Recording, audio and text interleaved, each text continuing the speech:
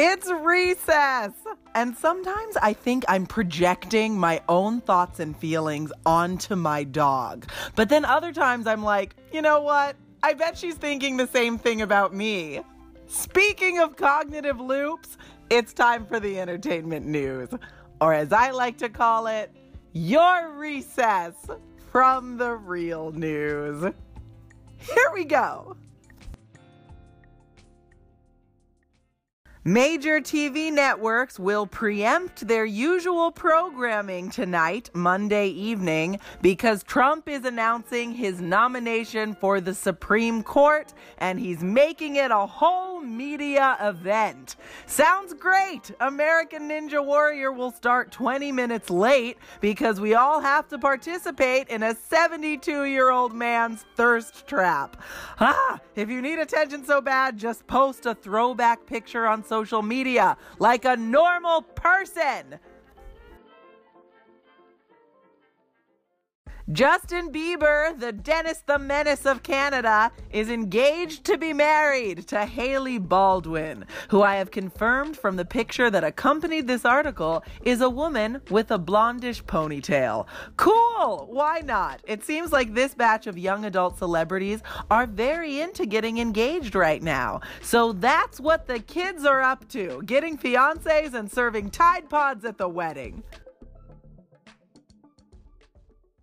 Over the weekend, Gal Gadot visited a children's hospital decked out in full Wonder Woman gear. A doctor at the hospital tweeted, quote, "Thank you, Gal Gadot, for visiting us at Innova Health Children's Hospital. You are a true Wonder Woman. The kids loved it, and so did the staff," end quote. What a lovely gesture. Way to go, Wonder Woman. Now let's get you on the Supreme Court.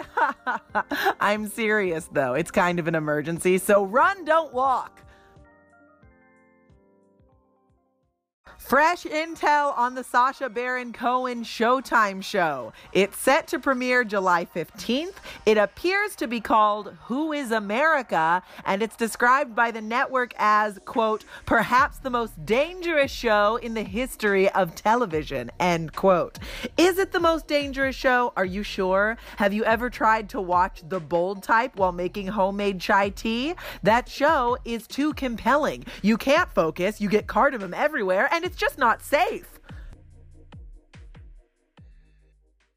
It was recently uncovered that the state of Virginia paid The Bachelorette $536,000 in incentives to get it to film there, and required the show to mention the state's Virginia is for Lovers tourism campaign.